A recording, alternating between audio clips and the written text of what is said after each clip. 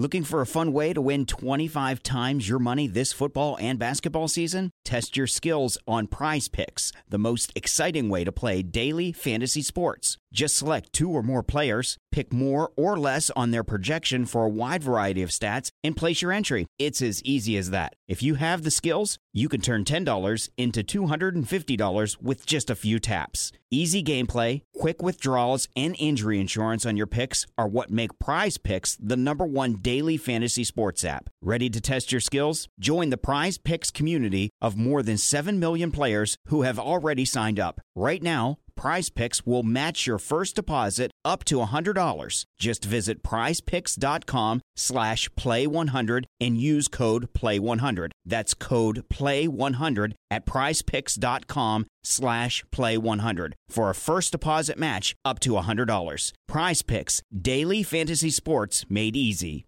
This podcast is part of the Sports Social Podcast Network.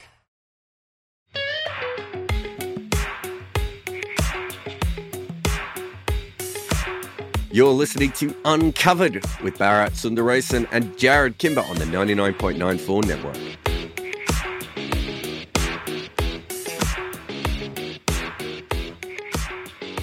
Another episode of Uncovered with Jarrod Kimber and Bharat Sundaresan. We are going to talk about the World Cup because it's on. You're there.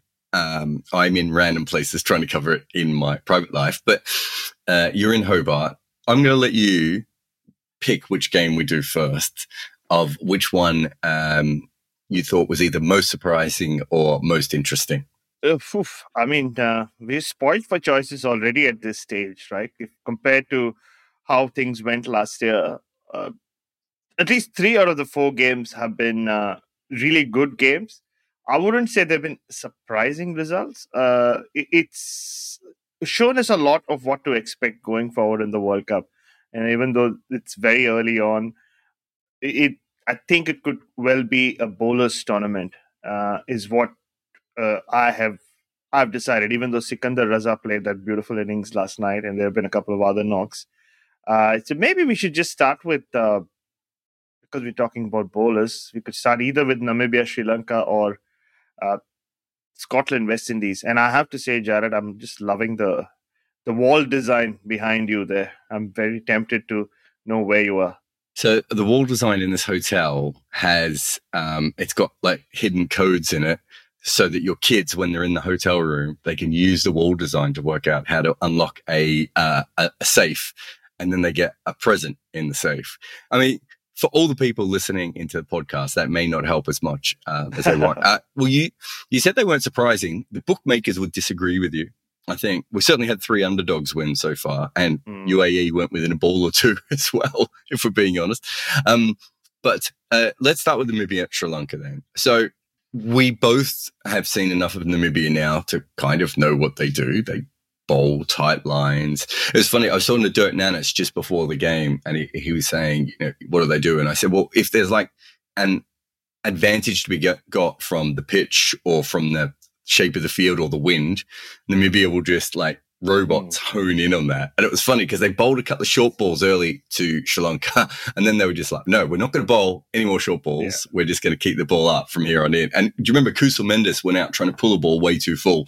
Not that he doesn't always do that, but it was very clear again that Namibia were just like, oh, okay, we get this. Well, we're just going to bowl really straight, and then maybe they'll all hold out long on and long off and miss a couple of the straighter ones. They really are just a incredibly disciplined team. I'm not sure I've ever seen a team this disciplined before at just following one dogmatic method the way that they do. And all of them do it, right? We saw it last year as well in the UAE, how quickly their bowlers adapted to those conditions. And literally, they just became one of those teams where you could find run scoring difficult against them. I think towards the end of the tournament, they sort of got found out in the Super 12s, I guess. But throughout before that, they were just a bowling attack you just couldn't get away. They defended targets as well a couple of times from memory last year. And it was the same old Namibia, like you said. And some of those guys who we saw last year just seem to have got better. And we haven't even seen Trumpelman yet. The man who really made a name for himself last year. I think he's injured, and he should be back at some point during this tournament. But you're right. They just take the term nagging to another level, and in a way, they do things you expect or you would want your team, or if they are the team that you're backing, to do right, because they're not. Let's face it. They're not a team with a lot of firepower. So what's better than what do you do if you don't have that kind of firepower? Is to find those weaknesses in the opposition and play with it. I think that's what Scotland did so wonderfully well as well. Of course, a much more accomplished team than Namibia, I guess, in some ways. But it's the same. It's picking out those weaknesses in the opposition and completely exploiting it. Also, and I don't think this has been talked about enough. We talked about the fact that it was a massive upset, and I think that's fair. I mean, the odds for Sri Lanka were, basically non-existent, right? They were so favourite to win that game. We have seen Namibia beat Scotland and play some good games. They beat Ireland in the last World Cup as well. So it's not that we didn't think they could play, because we knew that they could, but this is a different level than what we saw before. But at the 15 over mark, they were 95 or 93 for 6. David Visa had just gone out. I didn't look at the odds at that stage, but considering the two teams, you would have had to say that Crickfizz would have been a negative chance of winning, not even a 0% or a 1%, right? It's what we are saying is right, but you don't really expect an associate to come back from that far away in the game. So the only one I could think about was the Kevin O'Brien innings, where the Ireland players were all off in the change room complaining they'd lost the game, and then suddenly went out the balcony and went, wait a minute, what's happening here? And look, it shows in the eventual result as well, right, Jarrod? We've had these kind of upsets in World Cups before, but more often than not, there have been narrow wins. It'll be the more fancy team just faltering towards the end, just getting a couple of things wrong. But this was a thumping at every point during the Sri Lankan innings. You just got a feeling that, but this pair will get together and fix this innings. And similarly, in the Namibian innings towards the end, after Freilink and Smith started smashing it around, you thought that they'll just pull it back. They'll just find a way of stopping this. And because that's what we're used to seeing often enough with associate teams against test-playing nations at this level. But Namibia just kept finding ways of not letting Sri Lanka come back. And this is a Sri Lankan team which I was fancying. I really thought they'd do well in this World Cup. They'll just cruise out of this stage like they did last year and actually put on a very good show. Maybe they could still do that. I'm not saying Sri Lanka knocked out.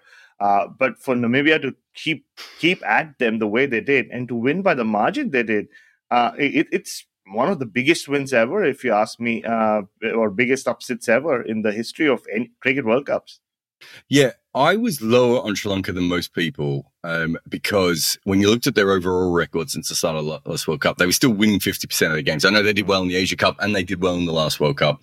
I thought their absolute best was probably just short of the semi-finals, which is still, comparing from where they were, right? That's still really good. But I wasn't quite as high on them as everyone else. I didn't see them failing to get through the group, though. There's no way to look at this group. And if they're in the other group, it's a little bit more interesting because that other group's chaos, right?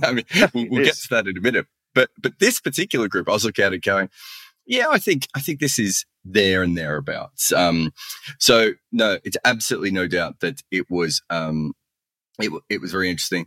I think, though, it does show some of their problems. So, for instance, they probably don't have that kind of bang-on, knock the ball around scorer in the middle. Rajapaksa is great, and he was trying to do that, but that's not really what you want him to be able to do. And they don't really have anyone else who you would... and I'm not even talking about an anchor, but just... I'm not sure they have a number 4 that plays like a number 4 out there. And the other thing was that they really lost this game in the death bowling, right? Yeah. And they've already lost one fast bowler. They've got everyone else is under an injury cloud, and they had Karunaratne and Hasaranga bowling at the death. Now, Hasaranga, I think you can get away with. I think he went for over 10 runs in his over at the death, but it was 1-6. And it might have been very good batting by Bharat to realize it was wrong, or it might just be, I'm just going to swing and hope I hit one here, right? But Karunaratne, from everything I've seen of him as a player, I don't really understand why he's in the IPL and why Sri Lanka keep picking him. I certainly don't think he should be bowling at the death. And you look at the other, the bang-on seamers, the specialist seamers, it's not really what they do, right? And so it's making me think a little bit more about their team. Now, we could just be overanalyzing this and they could come out and blitz. Well, actually, it could rain on Thursday and they could be out of the tournament, but we could be overanalyzing it a little bit. But it did feel to me that it was just like, yeah, I'm not.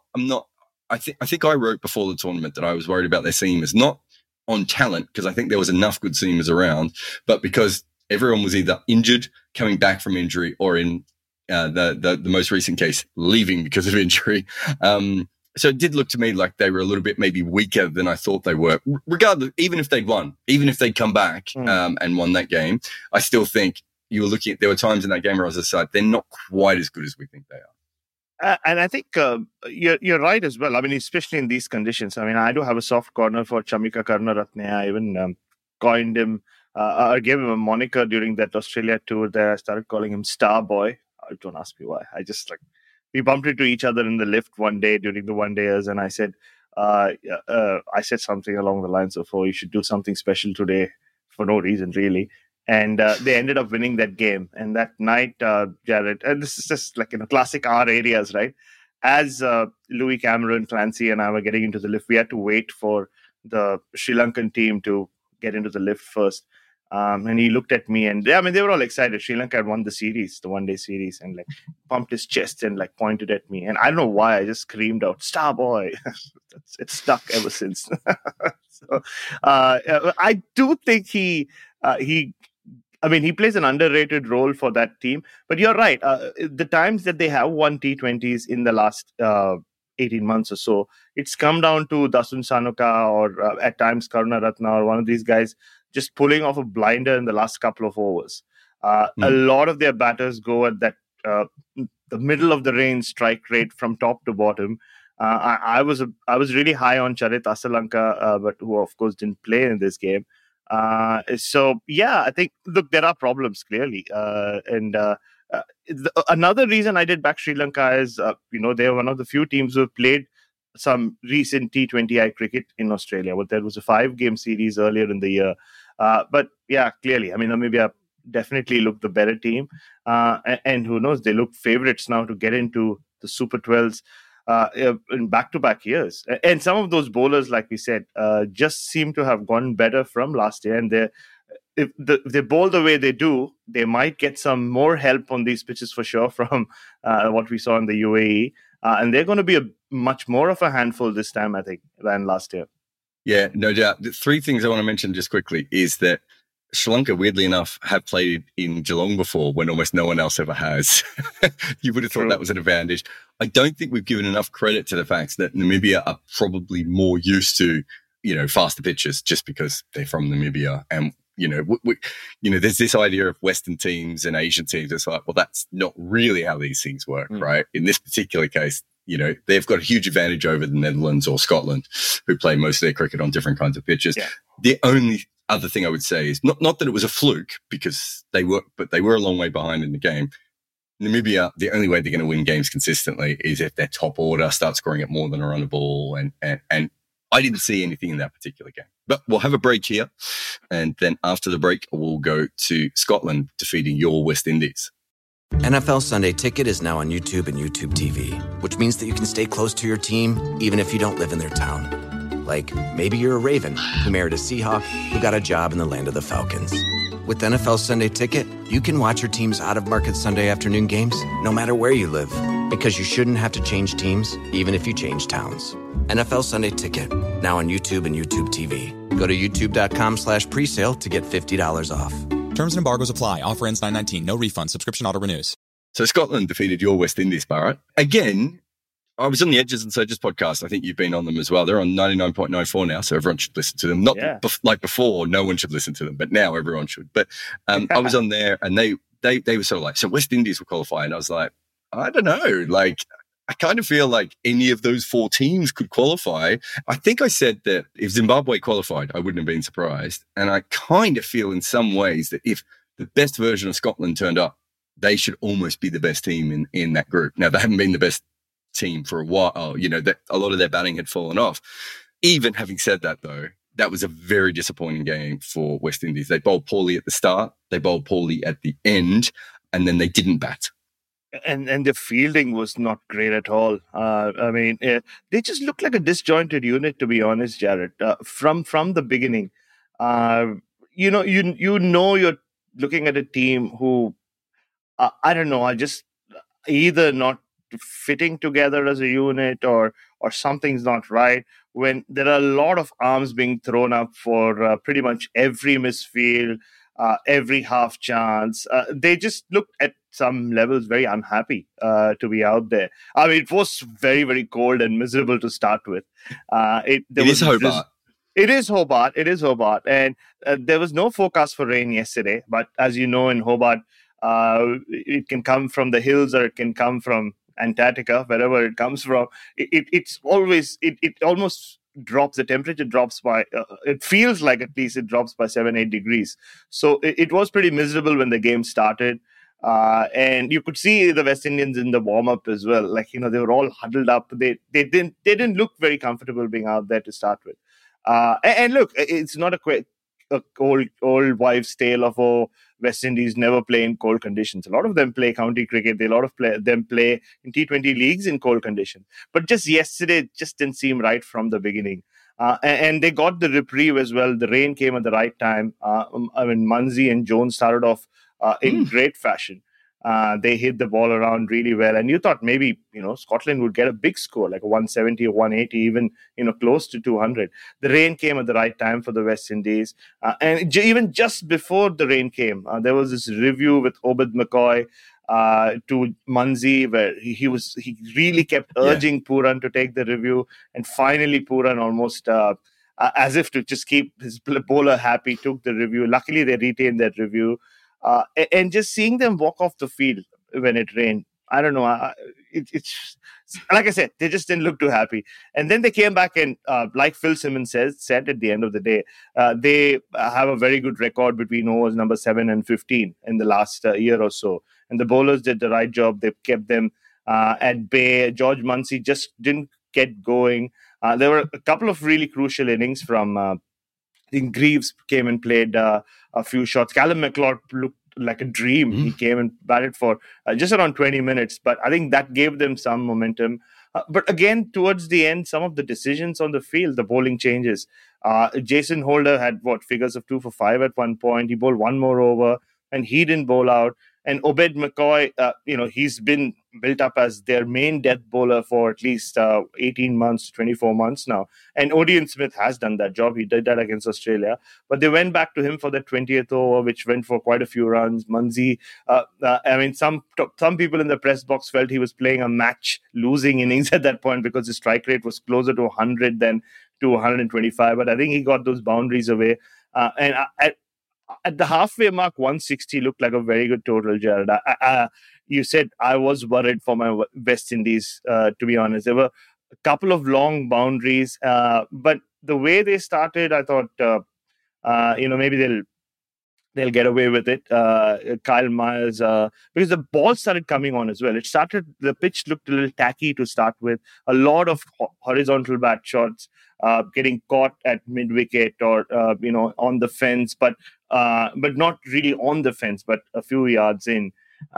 Which also may be why Akil Hussain a couple of times really messed up in the boundary, just in terms of positioning, much to the dismay of his bowlers and his team. I don't know, Akil Hussain did not have a great day on the field, and then later on got run out as well. In similar fashion, he just looked very doozy. But unbelievable turnaround from the Scotland spinners. I've always been a big fan of Mark Watt. And I told you this last night as well. There's just something so raw and relatable about him. It's and I put this line in my piece as well. Like, he talks about deceit, or when he talks about deceiving batters, there's no sense of deceit about it. Like, it seems like a very, look, I don't know what I'm doing half the time. The 24-yarders, because I asked him in the mix zone yesterday, he said, I really don't know when I decide to bowl. Half the time, I don't even realize I have. I just see something, I don't know what it is, the batter's not ready or his eyes are looking down, and I just slip it in. And he bowled 4 of those yesterday, and 3 of those resulted in the 3 wickets that he got. I think, but credit to Michael Leask. I think that's where the turnaround really happened.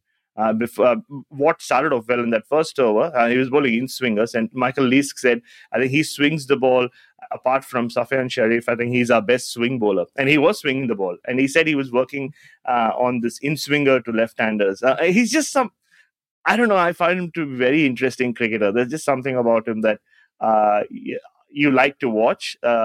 He's always trying something new. He's not afraid at all of, at times looking a little foolish on the field. And I think nothing sums up Mark Watt better than the fact that on a day he produces arguably his best T20I performance, or the most notable anyway. He ended up speaking about a piece of paper that he was carrying in his hand. So it was, it was a really good performance, I thought, from Scotland, but some shocking batting from the West Indies. Like, it was a classic. If I don't do it, somebody else will kind of batting. And some decisions in the end, like, I couldn't believe that Alzari Joseph batted 9 and Odean Smith batted 10. I'm surprised Odean Smith didn't bat 8, but at least you had the argument of you wanted a left-right combination out there. I thought it was just that they were trying to keep Odean back as far as possible so that when he came in, he could just explode. But yeah, it didn't make any sense. Phil Simmons talked about a lack of professionalism, didn't he? What do you think he meant? I just saw the headline, so I don't really know. But what was he saying, really, do you think, there? Oh, no. I mean, we went for the press conference. There weren't too many of us here. And the Philip Spooner, the great media manager, he just looked at me and said, Bharat, start us off. So I was like, I'm not an opener when it comes to press conferences. But you could just see on Phil Simmons' face, he was really seething, but he kept himself under control. So I just asked him to sum it up, and he used the word unprofessional, I think 3 or 4 times in that first answer about their batting group. That is never a good sign when a coach does that. And he kept saying there are no excuses. And then I said, like, why does it keep happening? And he said, Phil Simmons, if you've seen him in press conferences generally over the years, when he starts giggling, he's really trying to control himself. Like, he's really trying to make sure he doesn't explode and say something really nasty in a press conference. And he just said that, look, we haven't got time to discuss what's happened in the dressing room. I'm waiting for the boys to calm down. More importantly, I'm waiting for myself to calm down. And he was not giving any excuses for his batters. It was a shocking display, and he literally called it that. Yes, they were bad in almost 80% of that game. They actually did well to only lose it by as much as they did. Just on Mark Watt, I think a lot of the things you said are really true about him. What I've always found really interesting about him is how natural he was with everything. So he doesn't look like a natural athlete, right? But he thinks about cricket in a really, really high level way, despite the fact that if you talk to him, it maybe doesn't always come across.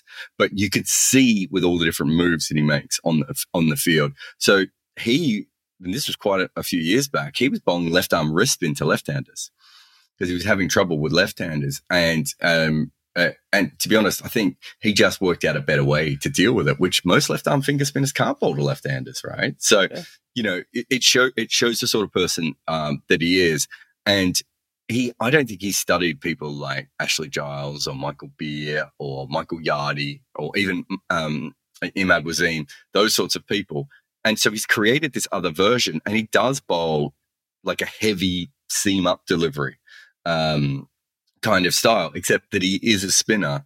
I think the only thing I haven't seen him try yet is the knuckleball, and I think eventually he'll probably bowl a knuckleball as well. And I'm sure he's tried it in the nets. I haven't talked to him over the last couple of years, but I think I suggested that he should look into it at the time. But I did find it interesting that he was looking at the notes, because it's not really the Mark Watt that I knew. The Mark Watt I know is very easygoing. In fact, the only story I've ever heard of him being quite upset was when he was very young. And I think when Derby first let go of him, and he was really, really upset. He couldn't understand why Derby had let go of him. But outside of that, he's just a very, very smart cricketer, and he does the cricketer he reminds me of the most is Michael Beer, right? Of just. And the only difference I would say is that Michael Beer wore his intelligence more comfortably. Like Michael Beer would really talk up a good game, whereas when you talk to Waddy, you do have to kind of dig out the nuggets. But if you do chat to him for long enough, you realize he is seeing the game on another level, because you can't bowl left arm finger spin and not spin the ball and not be incredibly smart. Like, most left arm finger spinners are rubbish in T20 cricket because I can't bowl left-handers to begin with, right? So I think the whole thing is really interesting to me. And Leeski, just to go on to Leeski, what I find interesting about him as a spinner is just that he is a part-timer and it can go horribly wrong. But you don't get many part-timers who rag it. All right. Part-timers usually just roll their fingers over it. Yeah. When he gets the ball to spin, really, really turns. And he's been a long-term project player. But look, I think it's interesting that we started with West Indies, which I did by accident, really. That shows you how much Scotland has changed. We're now not seeing it as, it's not, in our eyes, it's not like the Namibia beating Sri Lanka game, right? Now, maybe this is also West Indies, but I also think that at this point, we've just seen Scotland win and be competitive against so many sides. And I don't know if they're still the great Scotland of that sort of period where they were killing all the associates a few years ago. Obviously, Kyle Kutzer has gone. I think Richie Berrington's probably out of their 4 top batters. Richie Berrington was really the only one with any form coming in. Munsey's innings was incredible because he would have hated that innings. I actually think, and he will probably listen to this and be angry at it, but I actually think he would prefer to make 20 off 10 than he would to make 60 off 55, whatever it was. It's just not the way he thinks. But the Callum McLeod innings, I thought, was exceptional, as you pointed out as well. So really interesting to see where they go going forward in this tournament. But let's take a break. And then after that, we'll talk about Zimbabwe Island and UAE Netherlands. All right. I'm going to ask you about Zimbabwe Island because you were there for that one. I saw the first innings. I didn't see as much of the second innings. But, I mean, Raza. I can't remember if I think a couple of years ago, I was working for his agent. I think this is right. And when I looked into his numbers, I was like, why is this guy not in every franchise in the world? And the only thing I can really work out is that if he bowled left arm finger spin rather than off spin, I reckon he probably would have got more games. But that was everything else you looked at. I couldn't work out where he would actually, fit in from that perspective. He just seemed like a good player. I would say he's better now than he was a couple of years ago, though. It seems to have all clicked for him. It really comes across as that, right? We've seen these kind of things happen in sport all the time, where there's never been any doubt about how skilled he is. Forget about the talent. He's got the skill. He's generally always had the temperament as well, but they've not always clicked together. And just seeing him yesterday, Jarrod, and just seeing the Zimbabwe side overall, there just seems to be so much better vibe about them. We speak about the West Indies, and like I said, how they just didn't look like a team yesterday. The Zimbabwe team, even when you see them in training or just see them running onto the field, I mean, that was interesting as well. I've never seen 4 international cricket teams on the ground at the same time because the game went on for so long because of the rain that as West Indies and the Scots were shaking hands, Zimbabwe and Ireland ran onto the field. It felt like a lot like club cricket or school cricket almost that moment. But they just seem like they're in a happy space. And Sikandar Raza spoke about it as well. He said maybe it's credit to Dave Houghton and what he's done. He's given us senior players the freedom, but with that freedom comes accountability and how he's enjoying almost the pressure of being the real informed batter, where he's scoring such a high percentage of the runs that his team's scoring, both in T20 cricket and 50-over cricket. But you're right. He's not someone who uses his feet much, but he's got such incredible hands.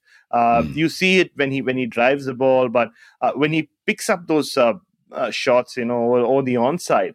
He's just got incredible hand-eye, great reflexes, and he can hit all around the ground. We saw it even briefly during that one-day series against Australia. Obviously, he loves the ball coming onto the bat, but we've seen him in other conditions play spin really well on the slightly slower wickets, in other parts of the world, even at times in Zimbabwe.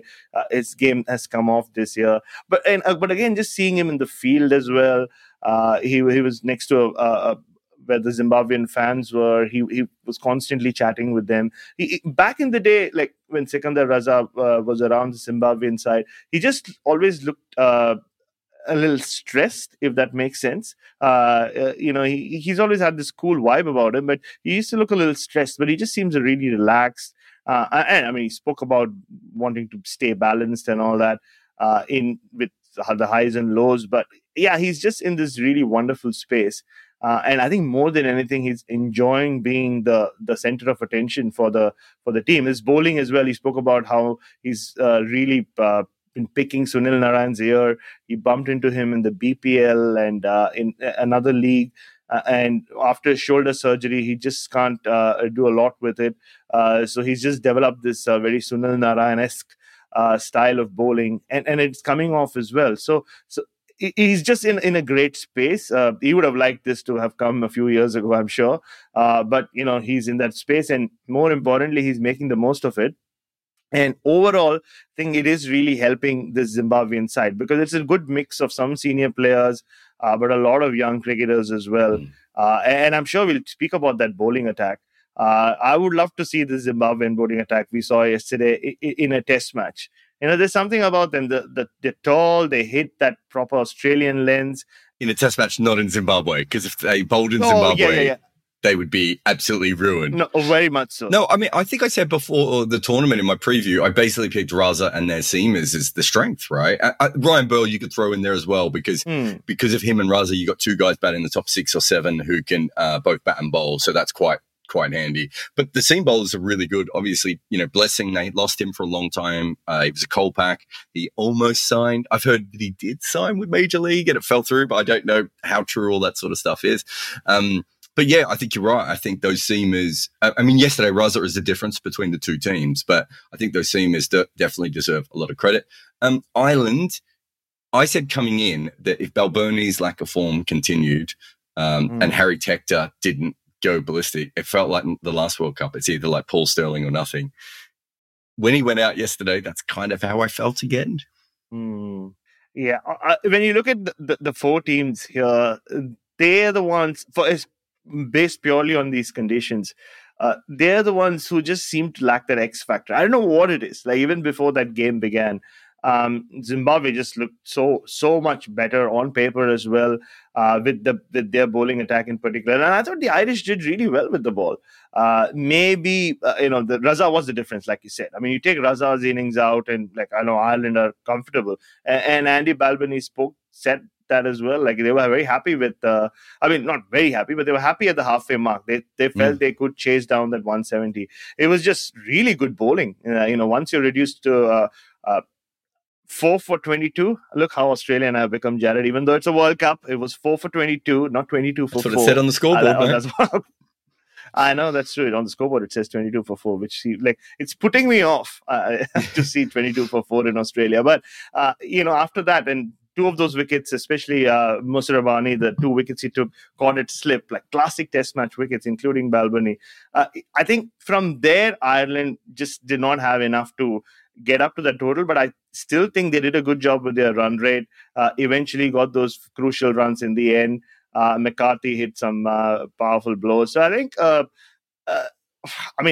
at the moment, they still look better than the West Indies, to be honest, in this group. And if maybe, they'd just not lost 4 wickets and lost just 2 or 3, maybe they could have still made a match of it. But Zimbabwe were just looked the best team in this group at the moment. Interestingly enough, Ireland are favourites with the bookies in the game against Scotland, which, having seen them both play today, I'm not sure I would have necessarily felt. But it's a couple of days out from the game, so maybe things will change a little bit there. UAE Netherlands. Netherlands bowled very well and should have cruised to victory and fell apart. I'm not sure there's that much to to say about them because the strength is their middle order at chasing low totals. And basically, Junaid Siddiqui got the ball to reverse swing, and they lost 2 guns in a row. I can't remember how Ackerman went out, but he wasn't not much before that. And that's probably what you would expect the Netherlands to go on with. You wouldn't really, unless Rolof's finished, and I don't think he's finished, or Roloff and Cooper, because they're both quite old if we're at this point. But unless they're both finished and they're both hit the thing, I don't think there's much to say about Netherlands. But I did think they bowled really well early on to UAE. UAE still are going to struggle to make enough runs to put any pressure on anyone. But it was lovely watching them actually manage to still put pressure on the Netherlands. It really was. You looked at that group, and UAE almost stand out as the team that you aren't expecting much from in these Australian conditions. And that Dutch team, and I'm sure you've spoken a lot about this, are so used to playing in Australia. I mean, some of those names, I often end up doing Shield commentary with Tom Cooper, so he's as South Australian as it comes. But, for a while he wasn't with the Netherlands team. He's come back now. And a lot of the others as well, they're so used to playing in Australia. A lot of them live in Australia. We saw towards the end, some of their parents looking very excited for a Dutch win, which always I find it funny. He just walked down from the end of the street and here he is supporting Netherlands. But it was they were favorites going into that game. But UAE are, you just see them as a bunch of street smart cricketers, right? I mean, a lot of these expats I find, fascinating. They move countries and they just love the sport so much. I think they end up playing cricket or more games of cricket than even some of the players in the regular countries. If they would have stayed back. Let's be honest. If you move to the UAE and you play a lot of cricket, you have to love it because it is I've had so many friends of mine that are Australian and English and New Zealanders. A lot of them that go over to work with the ICC, they're proper cricket people. And there's just there's no proper leagues. It's too hot. It's quite often you try and play a game and someone will call you up at 1 p.m. and go, there's a game in Sharjah in an hour. Can you get there? And they're like, well, I'm in Dubai. I don't have my kit with me and all this sort of stuff. So I do think that the people who end up playing cricket in the UAE are absolutely committed to it in a way. I mean, I don't know if you've ever hung around at the ICC academy with all the net bowlers. Those guys, they just turn up and they just when the qualifiers were there, they would just bowl from morning to night. And I think it was me, the physio from Scotland and the Bermuda coach were all just you need to get these guys proper food and drink. They're going to die. It's ridiculous. There is a spirit with UAE cricket. I'm just happy that they've finally ditched the ugly grey shirts after all those years. Let's finish up. You had one funny thing from the Zimbabwean game, which I didn't see. So what have you got there? No, I mean, it was more cute than funny. So if you watched the Zimbabwe game, you would have seen the bunch of Zimbabwean fans who just rocked up and created a lot of noise. And firstly, I was just taken aback that of the 4 teams who played yesterday, Zimbabwe had the biggest fan contingent in Hobart. So I was very curious and I just had to go find out what was happening. So I walked over alongside my Crickbus colleague Ganesh, and we just towards the end, and this is when Sikandar Raza was fielding right in front of them. And as soon as we got there, we heard Sikandar Raza say something but you need to get the cricket chants right. I mean, these are not cricket chants. Come on, you need to do better. And they just giggled and laughed at whatever he said and continued doing what they were doing. And then, right next to us, there were these, 2, 3, there would have been, around 50 of them. But there are all sorts of selfies being taken with each other, not so much with the players. They're all posing for pictures with the flag. And I had to start speaking to one of them. So there was this lovely guy called Leslie. And he initially said, we've come from all around Australia to support our team, our country, and all around Australia. There were people from Perth, Townsville, Melbourne, I mean, you name it. And I was like, these must be real hardcore cricket fans if they've come all the way. But they weren't. At least 80% of them did not know much about cricket at all. to the extent like, so Leslie is busy talking to us, and he was so happy he'd bumped into a couple of people he went to school with in Harare 25 years ago, and he bumps into them at this cricket ground.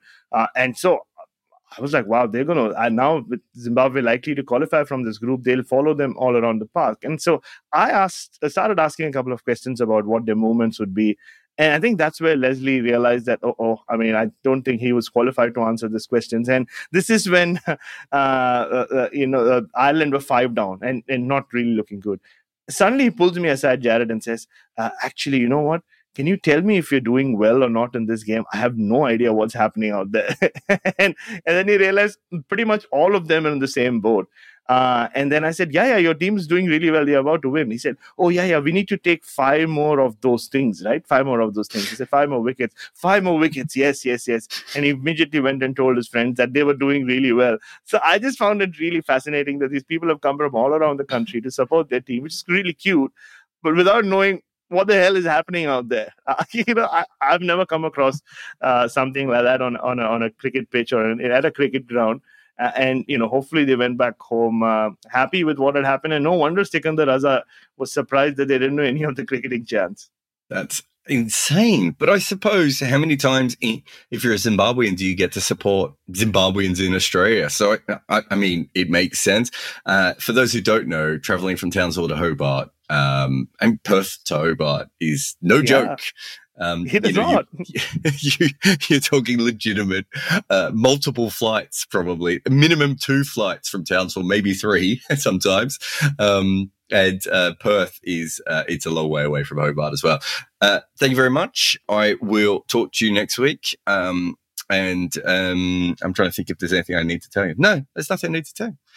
I'll talk to you next week, and we'll see where we are then. Thanks for coming on again. And have you got anything coming out? You're going to write a Mark Watt piece. Is that what everyone should be looking out for? Yeah, I mean, it's a Mark Watt Scotland piece. Yeah, if that makes sense. But I have a couple of cool stories from Tasmania, which I think we'll talk about for sure next week. Perfect. All right. I'll see you next time, mate. See ya.